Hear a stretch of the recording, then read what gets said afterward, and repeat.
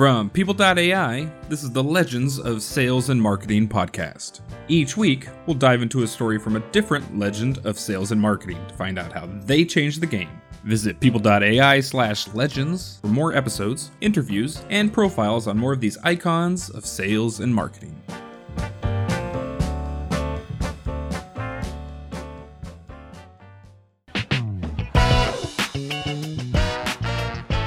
Hi everyone, Justin Schreiber here. My guest today is Jim Steele, President of Global Strategic Customers at Salesforce. Before we dive into the interview, I thought I'd share a quick story. I started my career in sales tech at Siebel about 20 years ago. At the time, Siebel was the de facto standard in CRM. I remember one morning coming into work and seeing the USA Today front page, full page ad taken out by a tiny little startup. It featured a school kid at a chalkboard writing the words, "I will not let Siebel steal my lunch money," over and over again. Well, that tiny startup was Salesforce.com. I'm embarrassed to admit that at the time, I didn't take them seriously. I didn't take them seriously until they took down a massive deal at Merrill Lynch, one of Siebel's biggest customers. At that point, there was no doubt that Salesforce was not only in the enterprise game, but they were actually winning it. Well, Jim Steele, who at the time was president of worldwide sales at Salesforce, was the mastermind behind that deal. On today's episode, he'll take us through the play-by-play breakdown on what happened. He'll also share his approach to supersizing deals. It's a process he's been refining since he was a kid holding down a paper route. So what's Jim's secret? Well, it all comes back to a maniacal focus on the individuals involved in the deal and what matters most to them. Through his experience in operating across a range of countries and cultures, he's tuned his ability to connect with a broad range of people in a meaningful way. Let's dive into the discussion.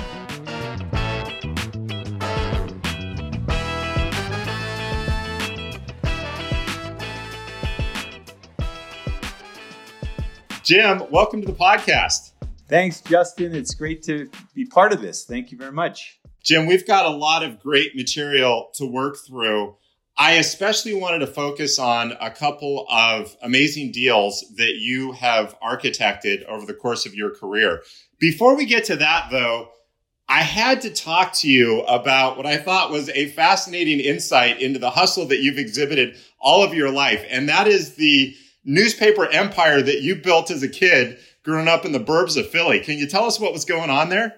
When I was about 11, I grew up in a very middle-class family. My dad had a pretty modest job at New Jersey Bell Telephone, and I'm one of 7 kids growing up. So one of the things I was concerned about was getting all these hand-me-downs from my older cousins, and some of the stuff my dad was giving me that I didn't feel was, too appropriate for my school back then. So I went out and started a paper route in Bucks County, Pennsylvania. And it started when I was 11 with around 25 households that I'd served the paper to. And I built that to, I think, about 125 over about a 3.5, 4-year period, and was given some kind of award for having built the largest paper route in Bucks County. It was a lot of fun because I ended up being kind of the banker for the family. So my brothers and sisters would borrow money for lunch money. My mom and dad would borrow money. And I remember feeling it was such a gratifying feeling to be doing that for my family and not to be dependent on anyone else, and especially with my dad kind of struggling with feeding 7 kids. It was just a really fun experience. And that was kind of my first taste of real business, where I'm like, wow, the bigger I grow this territory of mine, the more money I'm going to make. And it was instant gratification, because every Friday, I'd go on my collection route and then come home, and my parents would ask me how much I brought home, and I'd end up loaning them some money so they could go to the grocery store to get us through the weekend. So you literally were feeding the family to some extent with that paper route of yours. Yes, I'd say so. I mean, it was between the lunch money and the grocery money, it was definitely something I did for 3 or 4 years and was able to buy my own clothes, so I didn't have to rely on the hand-me-downs. And it was my first taste of true independence, and it just felt great. I love the fact that even as a kid, you were thinking about growing your territory and putting food on the table. These are all characteristics, obviously, that would be hallmarks of your career later in life. It just goes to show that thought process is kind of ingrained in your DNA. Yep, that's where it all began. The Bucks County Courier-Times. You started off your career in IBM. IBM is known for having an amazing training program and an amazing sales methodology. What kinds of things did you take away from your time at IBM? Sure. Well, first of all, I graduated in June of 1977 from Bucknell University as a civil engineer. I really was not destined or determined to be a civil engineer. My classmates had voted me as the most likely to succeed at anything other than civil engineering. So I knew that was probably not the career path. So instead, I went to Europe to follow my girlfriend to her junior year abroad in Madrid and spent many months really upsetting my parents by not getting a job out of college. And then a lot of my friends from Bucknell, some fraternity brothers, they all were telling me that, Jim, you have to come to IBM. IBM wants to hire people that have an engineering degree because it's a very technical sale and they feel like you'll be able to relate to it much more with your customers. And I didn't actually start with IBM until February 1st of 1978. So this was 8 or 9 months later after I graduated. And so I, definitely created a lot of anxiety with a lot of people in that 9-month period. But yeah, IBM immediately puts you into these series of sales schools or, the whole education. It starts with learning about the technology, and then it advances to taking what you've learned about the technology and applying it to sales calls and how to make the perfect sales call and to listen to the customers and listen to their issues and overcome objections. And I went through training for a year and a half before IBM would even let me meet my first customer. And I remember it was such a big deal to finish the sales school it was the final sales school where it was basically all applying everything you've learned into these situations, sales situations, and you'd get graded on each sales call. And when I left my office to go to this final sales call, my boss and my boss's boss came to meet with me and they said, look, everything is riding on this final sales school. And if you do average like you've done, with all the technical stuff up until this point, you're going to get a very average territory. And if you do well, you'll get a much better territory. And that was all the motivation I needed. That was a financial motivation to me. And so I ended up finishing first in sales school, which was a very celebrated thing at IBM. Like if you finish first in sales school, it's like your path to the best territory. So they gave me this territory on Wall Street. It happened to be Manufacturers Hanover Trust, which had not been an IBM account a year or two earlier. And they put me on it and they said, if you can convert this big Wall Street bank to IBM, you're going to make a lot of money. And so I was a sales rep for 5 years, all on Manufacturers Hanover Trust. And we grew that account to over $100 million a year with IBM. And that was very lucrative for me. And that launched my career. That's an amazing story. And that notion of big deals will come back again and again throughout your career as you move on to other companies, Ariba, obviously Salesforce. One of the other things I know that was really meaningful while you were at IBM is the opportunity to get global exposure, particularly in Asia. Can you talk a little bit about the things that you did globally and why that resonated with you so much? Yeah, when you join IBM, you basically are putting your trust in the company, and they are known for IBM, meaning I've been moved. That was kind of one of the many kind of acronyms that was used for IBM at that point. And that was exciting to me. I always wanted to travel the world. That was a big motivation for me to join IBM. And when I first started, I was on Wall Street for 13 years with IBM. Worked my way up from sales rep to sales manager to branch manager, where I was managing, a couple hundred people, 200 million in revenue. Then, because my branch was voted branch of the year, I got selected to go up and be the CEO of IBM's assistant. They called us executive assistants. And I spent a year and a half up there. And unfortunately, it was watching the demise of the IBM as I knew it. It was just a very difficult period in 90 and 91 and early 92. And it was just very difficult to see what was going on. But anyway, that having learned from that, not to have a bunker mentality where you shut out the outside world, on the contrary, I looked at it as that was the best learning experience I could have had. So then from there, I went to Los Angeles to run Southern California for IBM. It was about 3,000 people and about $1 billion. And that whole experience for those 3.5 years in LA was just amazing. It was my first executive job. And then they said, okay, now you've earned the right to have an international assignment. And I'm thinking, wow, this could be London, it could be Paris, it could be Hong Kong or Sydney. And they said, no, it's going to be Tokyo. You're going to go to Japan.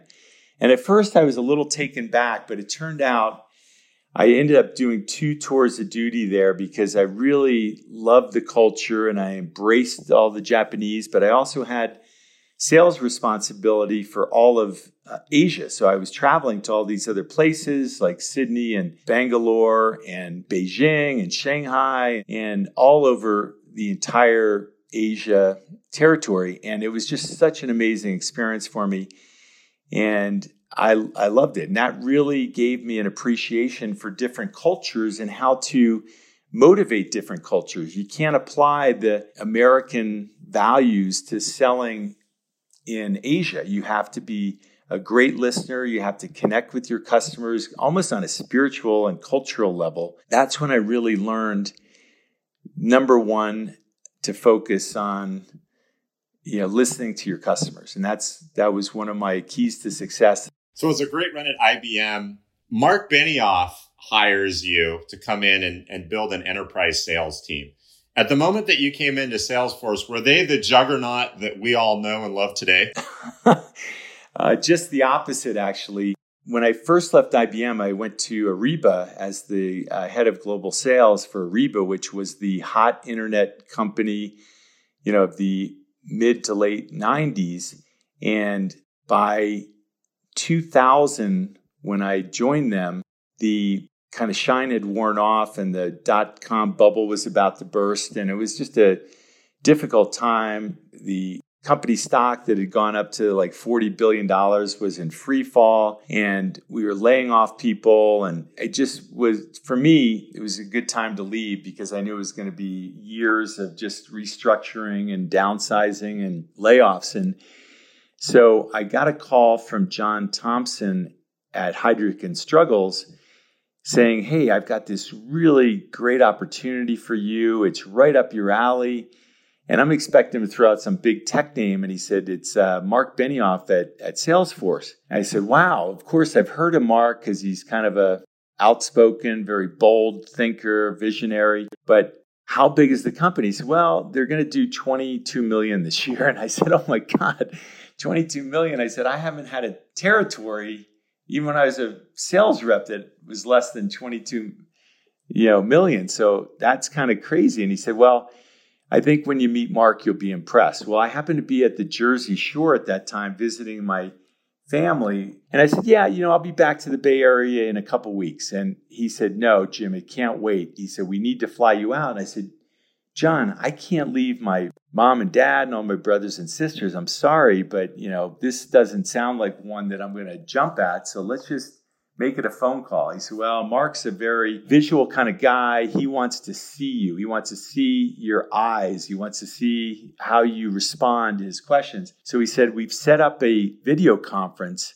at the Atlantic City Community College, and he wants to talk to you tomorrow at 6 o'clock my time, 3 o'clock California time. And I said, fine. I said, because I'm thinking I can just take my wife out to dinner at the, at the casinos in Atlantic City, and then we can go gamble. It would be a fun night. So I drag her along with me, and we walk into this community college, and they put me in some back, conference room, and all of a sudden Mark pops up on the screen. My wife's sitting in the back of the room off camera, and I had a 2-hour video conference with him that was the most fascinating discussion I've ever had up until that point. And he was just talking about the industry and what's happening in the industry and all the trends that are going on, and how Salesforce is going to be one of the top 3 software companies in the world in the next 10 to 20 years. And that if I get in on the ground floor, it'll be incredibly lucrative for me, but it will change my career path, my trajectory, and it'll make me famous, which that was never a big thing for me. But in his view, I was going to be somehow famous. By the end of that 2 hours, I was so wound up, so excited. My wife, equally so. She said, "Oh my God, this guy is amazing. You have to go do this." And so we went to dinner, then the casinos. I had an amazing night. I go home and tell my family, I think I'm going to this company, Salesforce. And that was in late August of 2002. And so I came in for my first interview when I got back right after Labor Day. That was the first of 35 interviews that Mark put me through. He wouldn't even meet with me until the final interview. The 35th interview was him. The 34th interview was his girlfriend at that time, now his wife, Lynn. He put me through this gauntlet. He had me meet with a psychiatrist, a psychologist. He had me meet with all of his board members, all of his executive team.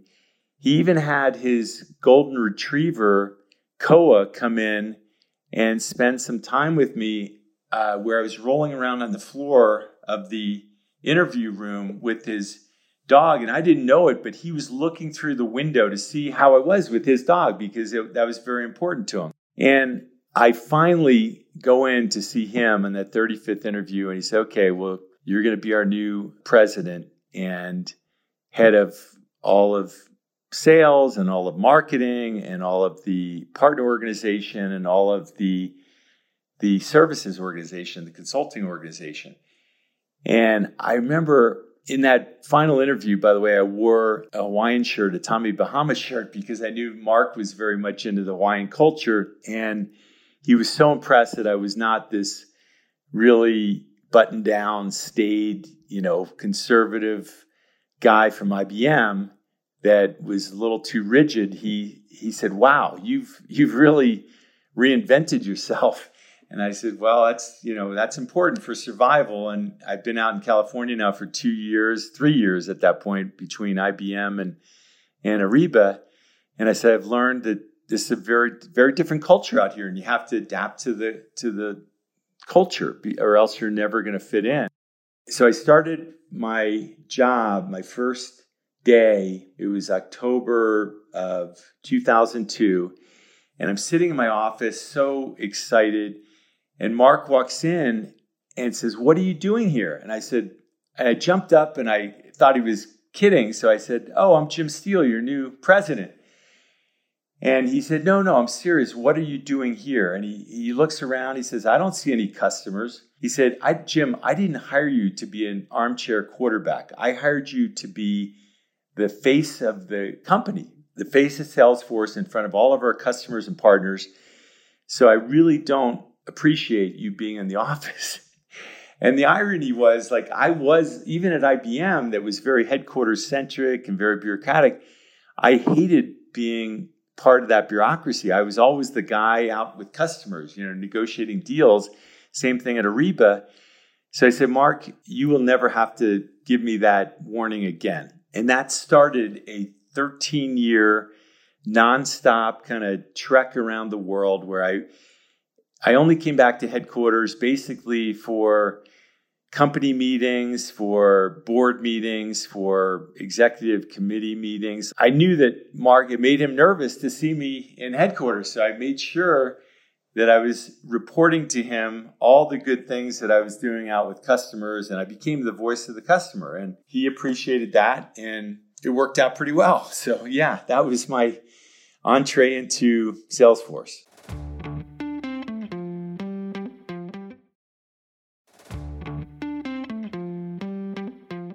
There are a couple of iconic deals that you closed that really changed the game from Salesforce's perspective. Let's start by talking about the Cisco deal.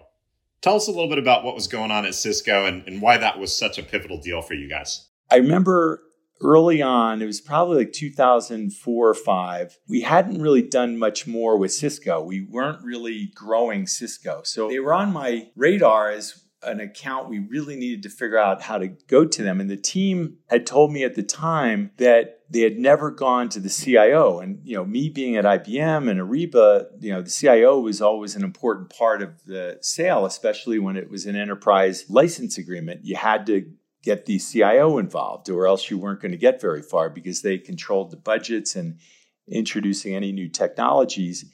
And I remember thinking, okay, we have to get to the CIO. Well, right about when I was thinking that, Brad Boston, who was the CIO at that time of Cisco, calls Mark Benioff and he says, hey, I'm giving you a warning here. We're going to turn off Salesforce. I just discovered that you guys have infiltrated 2 of our teams over in Europe, in France, and it's totally unauthorized. It's against our policy. We are a Siebel shop, and we're going to turn you off. Well, Mark was able to convince him to at least let us come in and talk to him because we'd like to understand his requirements that he didn't think we could meet. So I remember Mark and I went down to see him, and he basically read us the riot act. He said, guys, here's what I would need to see if I were ever to make you guys our standard. And he started with security. He said, security is absolutely number one. If you're not as secure as what I have behind my own firewall, I'm not interested in this on-demand approach that you guys have. This was before we were known as a cloud company or a SaaS company. He said, number 2, scalability. There's no way, you have a couple hundred users today, maybe. I need to know that you can scale to tens of thousands. I think they had like 20-something thousand salespeople. Third thing is performance. When I hit the enter key, I need to know that I can get a response within a second or so. I can't afford to have my salespeople sitting around waiting for a response time. And then the fourth thing is reliability. He said, if you're up and down and we can't rely on you for 99.999% reliability and uptime, there's no way I'm making that investment. And then he said, on top of that, I need to know that your solution is customizable. What I'm told is it's all out of the box and I can't really customize it. And we want the Cisco version of Salesforce, not some generic version that everyone else is using. And then the last thing is integration. He said, I don't want a standalone solution. I need a solution that integrates with all our other systems, our ERP system from Oracle and all these other systems that we have. I need to know I can pull data in. I'm writing all this down because to me, this is my enterprise playbook. This is exactly the message we need to bring to every CIO. I couldn't have been more thrilled that I'm hearing this. And I said, okay, Brad, is there anything else? And he said, yeah, you better be a hell of a lot cheaper than Siebel. And I said, well, that's funny, that you say that. I said, working for IBM all these years, I never sold anything cheaper. I always focused on ROI. I said, how much value is it to you if we can get you in and up and running in 6 to 9 months versus what Siebel is known for that could be 1.5 to 2 years? What value is it to have 80 to 90% adoption rates of all of your users versus all this shelfware where with Siebel, only something like 30% are active users of Siebel? And he said, Jim, I see where you're going. You're trying to use ROI to make your case. And he said, I'm sorry, I'm not going to go there. I will compromise and give you total cost of ownership. So that's the only thing I want to talk about. I don't want to talk about all these hard to prove ROI theories that salespeople are so good at. So he said, look, come back in a month or two and we'll talk. So I went back with Mark and we gathered the whole executive team, Parker Harris on the technical side and with the engineers, and said, how do we respond to all these questions? Jim Cavalieri was our CIO. So we put an amazing response together and we went back and pitched it to Brad like probably almost 2 months later. And he was blown away. He said, wow. He said, if you really can deliver on these promises, then we'll start to look at a bigger deal. And I think the next deal was probably like $1 million and then maybe 5 million. And then ultimately we grew it to a $20+ million deal. And that was just a huge game changer for us because everyone knew, Cisco was the leader in their market. John Chambers was a iconic CEO and they were very technical over there. And for them to basically trust us with their solution, their infrastructure to deliver that as a service was just a huge milestone for us with Cisco. That's an awesome deal. I love the backstory too and everything that led up to that.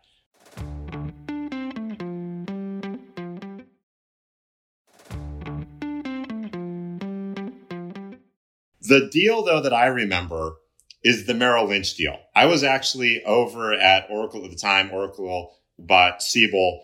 I was running the sales organization that sold into financial services. And when word came down that Salesforce had won Merrill, I probably should have sold everything I owned and bought stock in Salesforce. That would have been a really smart move. That was a bellwether deal for you guys. What happened there and how did you get into Merrill? The Merrill deal started with our sales rep, Joe Williams and Dave Rudnitsky. And they had been selling to them. They had both worked at Oracle as well, and they had relationships on Wall Street. We had this vision that if we could close a big Wall Street firm, they would all just fall one by one after that. It would be a cascading effect. And so they worked their way into the opportunity at Merrill Lynch. And it got us all excited that we could have this perfect solution to replace Siebel. They were, I think, one of Siebel's largest accounts on Wall Street. So we were like, wow, we gotta slay this dragon, and we got a foothold in there with the small number of users as kind of a test. And then as we started to see some success with it, the customers started to engage our sales VP, who also had been at Oracle for a long time, but he had also been at Siebel. And it got to the point where the customer basically came to me and Mark and said, I don't want to work with this guy. I'll work with someone else, but it has to be an executive in headquarters that Mark trusts. So Mark is like, oh, Jim Steele is going to be your point person. He'll work with Dave and Joe on this deal. And so I started flying to New York a lot to meet with this guy. And then his name was John Hogarty. He was really tough. He was known for how tough he was. And we also had many, many resources from Salesforce on this. A guy named Tien Suo, who's now the CEO and founder of Zuora, and Jim Cavalieri, and Mark himself, and many others. And we convinced them to come out to meet with Mark at headquarters. So they came out. We were all sitting in this conference room. They were all in suit and tie, looking like Wall Street bankers. I had a sport jacket on, well dressed. And all of a sudden, I get a call from Mark's assistant saying, "Oh, Mark wants you to bring the customers over to Ella's, this great breakfast restaurant in Pacific Heights near where Mark's house was." And I said, "Oh, geez." I said, "This is not going to go over well with these guys. They've been up since probably 5 in the morning from their East Coast, time zone. And this was now like 8 o'clock or 8:30. And I said, "Guys, we have an audible here. It's a change of plans. We're going over to Ella's. Mark has a table there for all of us, and he's really excited. This is his favorite restaurant. They said, Jim, we've already eaten breakfast. We were up at 5 this morning. We ate room service. None of us are hungry. I said, guys, Mark really would appreciate it so much if we all went over there. So we all get, in a taxi, no Uber back in those days, and go to this location. And we walk in. Mark looked a little disheveled. He had his Hawaiian shirt on and shorts and flip-flops. And the customers, I could just see them tensing up, like they weren't going to be happy with this. And once we got through kind of the awkward start to this, Mark basically committed the company resources to turn this into our biggest showcase win customer success story we've ever had. And they had all kinds of technical questions. I think Parker Harris was there with us, and they drilled us. And Mark and Parker did an amazing job. And then by the end of the breakfast, Mark basically said, look, Jim's going to go back to New York with you guys, and he'll be there, to work through all the details, and we're going to close this deal. Well, many months later, we were getting closer to a big deal. And the customer said, hey, we want to come back out to meet Mark, this time in the office. And this is a very serious conversation. And by this time, by the way, Mark had opened up an account at Merrill Lynch in Pacific Heights. He walks in and says, I'd like to open up an account. And they put him through the ringer. They're like, oh, well, and Mark, of course, showed up in his flip-flops and his Hawaiian shirt. And they were very dubious of who this character is. And Mark had already had a multi-million-dollar relationship with Merrill for different parts of the business. And they had no record of that. They're like, okay, well, who are you? Give us your name, your address, your phone number.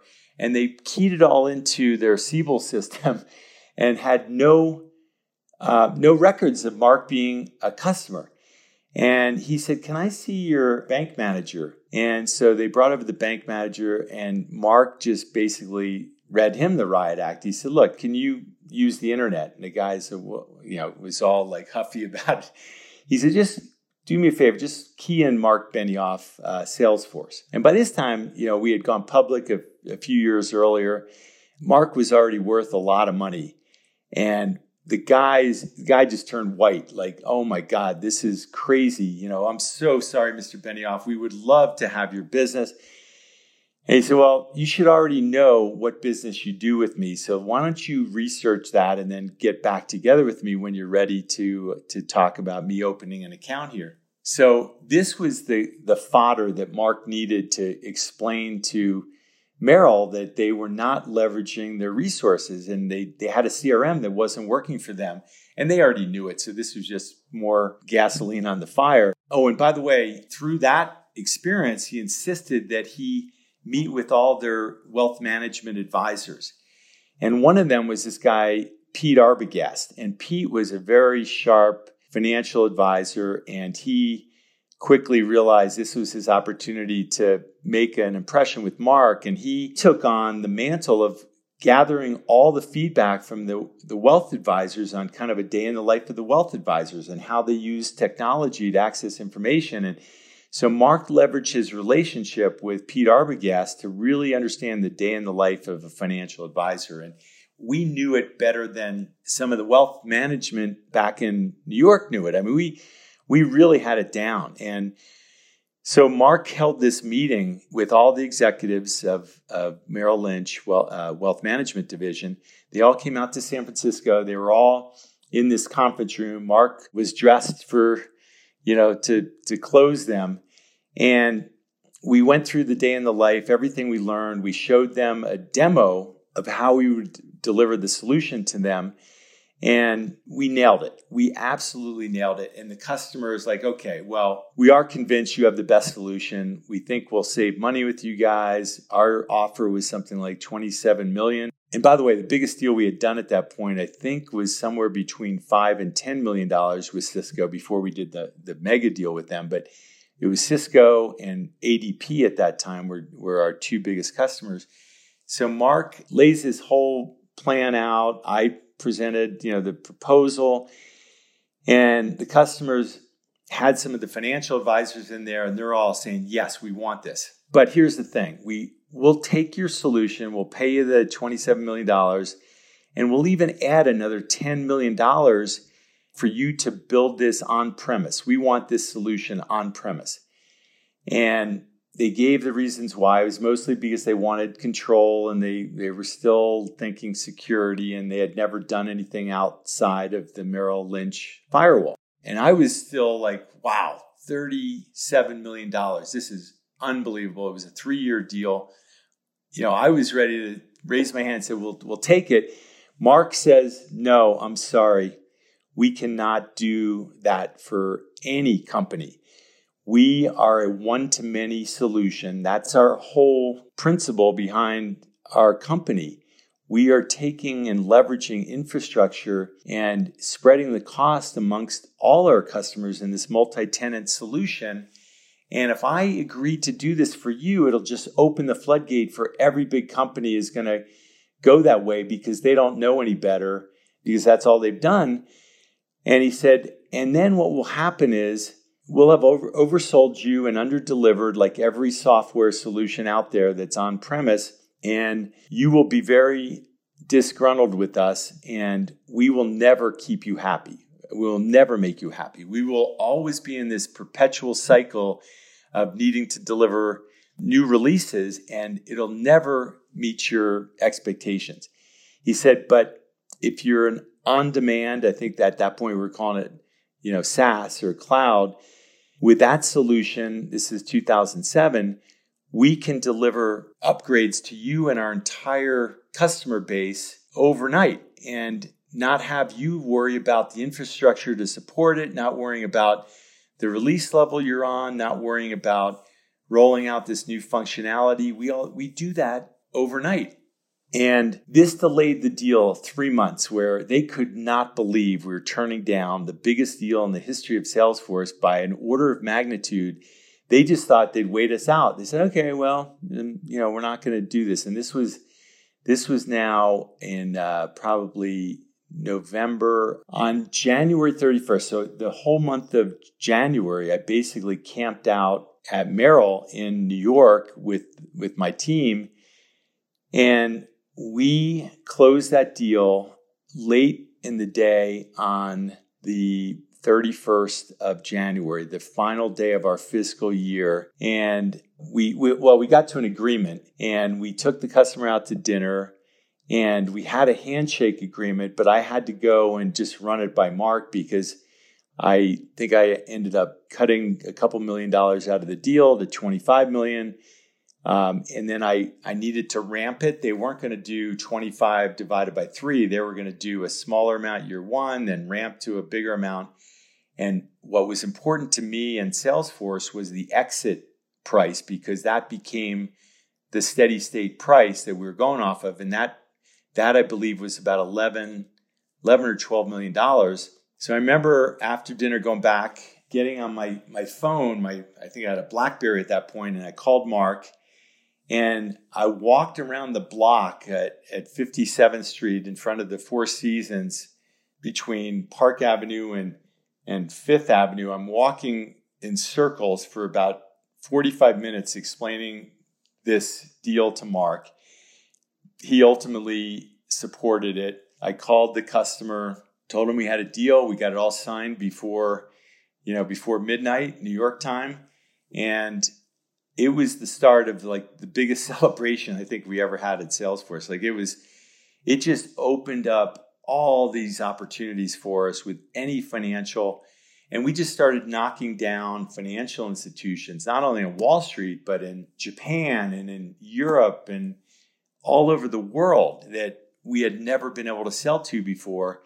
And then when we announced it on our end of the fiscal year earnings call, it had such a huge impact on the stock price. Everyone's like, wow, this is a milestone. This is a turning point for Salesforce. And Sure enough, it was. And we all felt like heroes because we were doing something that was basically not ever expected. And all the naysayers out there were like, there's no way they'll ever crack Wall Street. And the Merrill Lynch deal was that deal. And it was just so exciting. And then we camped out with Merrill Lynch for month after month after month throughout the whole deployment. You couldn't tell who was Salesforce and who was Merrill Lynch on the implementation team. We lived with them and held their hand, made sure that everything worked as needed. And today, Merrill Lynch, Bank of America, is a huge customer of Salesforce. And I don't know how much they spend, but I guarantee it's an exponential amount over that amount that we closed, in 2007, 2008. So that was probably one of the highlights of my career in closing that deal. As I think about the Merrill deal, as I think about the Cisco deal, maybe even going back to your days building that newspaper empire, it seems like for you, no is the starting point to what ultimately becomes a great deal, both for the customer and for the company that you're representing. I know this doesn't happen by accident. I love actually a quote by John Wooden. He said, "To win takes talent, to repeat takes character." What is the philosophy that you've embraced that allows you to accomplish these things? Number one, you have to have a maniacal obsession with customer success.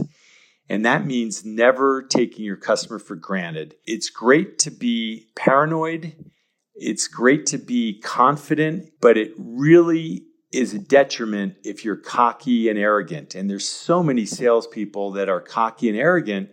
And you hear about, stories from different companies. I won't use their names, but their customers tell them, and I hear this from these customers all the time, that the only reason they're buying from them is because they have the best technology and they want to be with the company that has the best technology. So ultimately, the best technology wins, but they would tell you that the first chance they get to find a competitor that can do the same thing or better, they're out of there. There's no loyalty to that company. And it really pisses them off when salespeople, right on through the CEO, is very pushy and arrogant and cocky. So that's number one.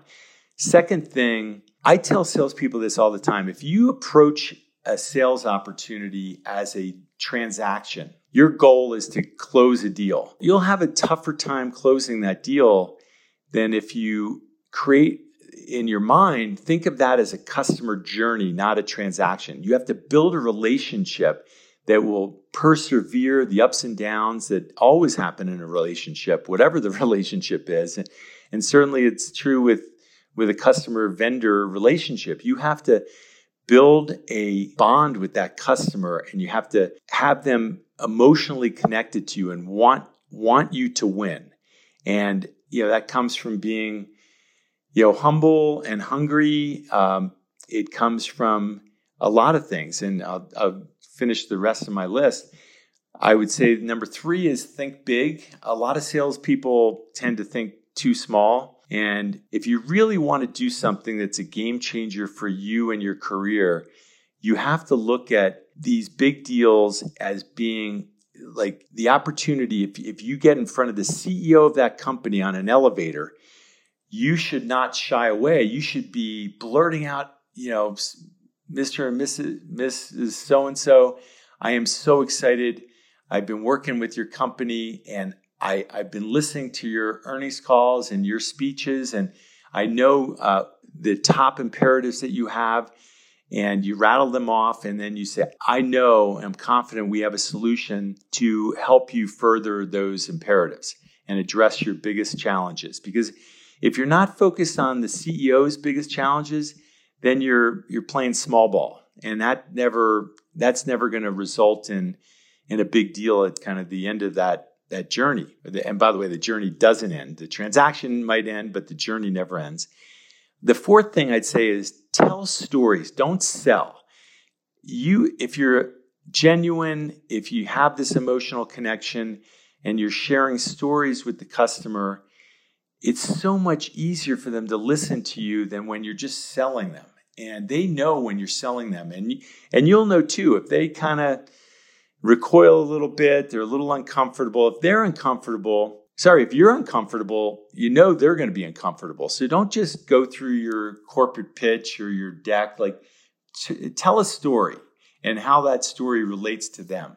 And that's using references, basically. And then the other thing I'd say that Mark Benioff taught me more than anything was to embrace change and to kind of reinvent yourself. My 23 years at IBM kind of indoctrinated this whole focus on us following in the footsteps of our forefathers at IBM for 75 years. Every CEO of IBM had followed the same path. They all started as a salesperson and worked their way up.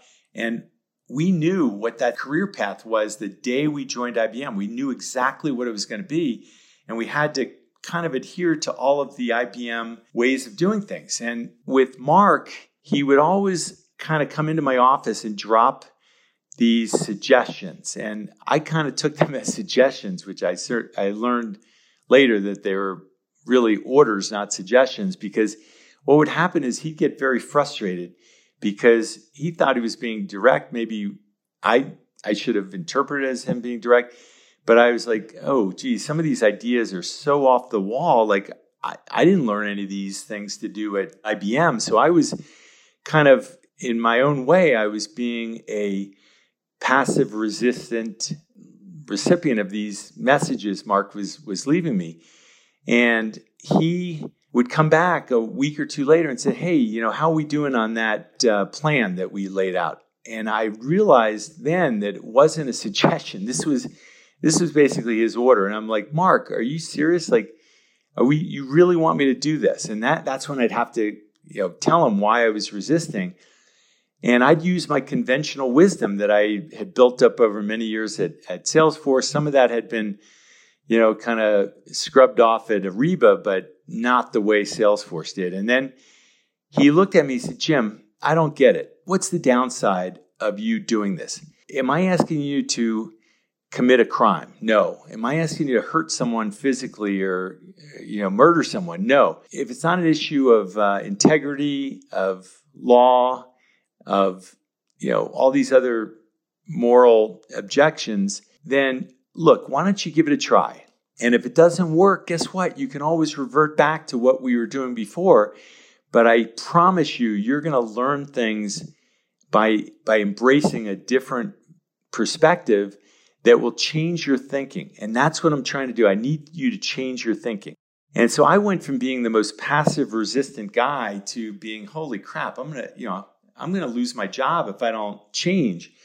So I went from that to like enthusiastically embracing all these, what I thought were crazy ideas, but I'm like, hey, let's give them a try. And I went out and did a number of these things that Mark was basically telling me to do. And I'll be darned if those ideas didn't create some of the biggest changes and successes that we had at Salesforce. And, I'd say 8 or 9 of the things that he was telling me to do that I would have probably blown off with if he hadn't been so persistent, turned out to have changed the game for us, whether it was an organizational decision or the way we go to market with customers, the way we were doing deals, hiring people that I would have never considered hiring, but they brought a new perspective. So that was number 5. And then the sixth thing that could be the most important out of all of them is this term that Mark ended up coining at Salesforce. I would always say, hey, I go through this process with customers, whether it's in a customer call or a journey with a customer, where you listen, then you validate and inspire. And Mark called it LVI. So it became LVI at Salesforce, but it served me very well. So the listen part is obvious. You spend a lot of time doing your due diligence, learning everything you can about a business and earning the customer's respect and confidence that, wow, you really know what you're doing here. Like this is great. You know our business. And so you've already earned credibility with them. And then the validate part is the way I would play back to the customer the things that I heard from them. So I'd use their terminology, their phrasing, and I would play back. I said, I want to make sure that I really understand what you're telling me and what you're asking for. And the validation part was very important because the customer was being drawn in. They're like, "Oh, I'm getting invested here because this guy's really paying attention. You know, he's not just trying to shove some solution down my throat. He's putting it all in context of my business." And the third part of that was inspire. So now that you've validated and the customer's now nodding and saying, yes, thank you. You got it. Now the inspire part is, okay, now that I've earned your trust and credibility, let me tell you how we're going to meet your needs, your solution. And you'd lay out, whether it's in the form of a demo or the proposal or just talking through the key points, how you're going to deliver a solution for the customer and how others have done similar things, although they've all had different, customized needs. And you have to let them know that their asks are very unique to that company. But the inspire part was putting into a story or a demo or a proposal or, a sales meeting with them, how you're going to meet their needs and getting them to say, yes, that's exactly what we need. So that's the process I've always gone through. And every time I tell the salespeople, if you're not listening enough, if you're talking too much, you're not selling when you're talking. You think you're selling, but you're basically putting the customer on their heels now, like, geez, how do I shut this guy down? And you don't want that. You want them to help you formulate that solution. You got to stroke their egos, not do it. You don't want to patronize a customer because they can see right through that if you say, give them all these platitudes that are not genuine. But by giving them the voice to give you their input, you are embracing the customer and you're making them feel good that their opinion matters, because that's really, at the end of the day, what they care about. They don't want to give up all their power. They want some power, and you got to make them feel like they got that power. In their own way, they're kind of manipulating you to kind of come about it from their perspective. So those are the things that have served me very well, kind of what I've always talked about as my keys to success. And all of those skills were fine-tuned at Salesforce. Jim, those are 6 great points. And I know that they were forged over a career of selling and across probably thousands of deals, hundreds of millions of dollars in revenue. Thank you so much for packaging those up and sharing them with us. By the way, I would say billions of dollars worth. Billions of dollars. I think if I looked at my 42-year, career as a salesperson, I would say, billions for sure. So, but that probably speaks more to my age and maybe some of these success factors thrown in there. I love it. You're never going to be accused of playing small ball. Well, Jim, it's been a great pleasure. Thank you so much. Justin, thank you for the questions and thanks for the conversation. I really enjoyed it.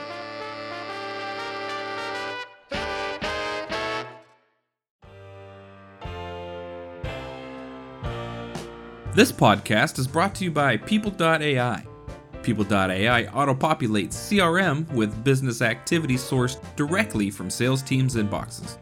Visit People.ai to learn more about how sales and marketing teams can harness business activity to unlock growth.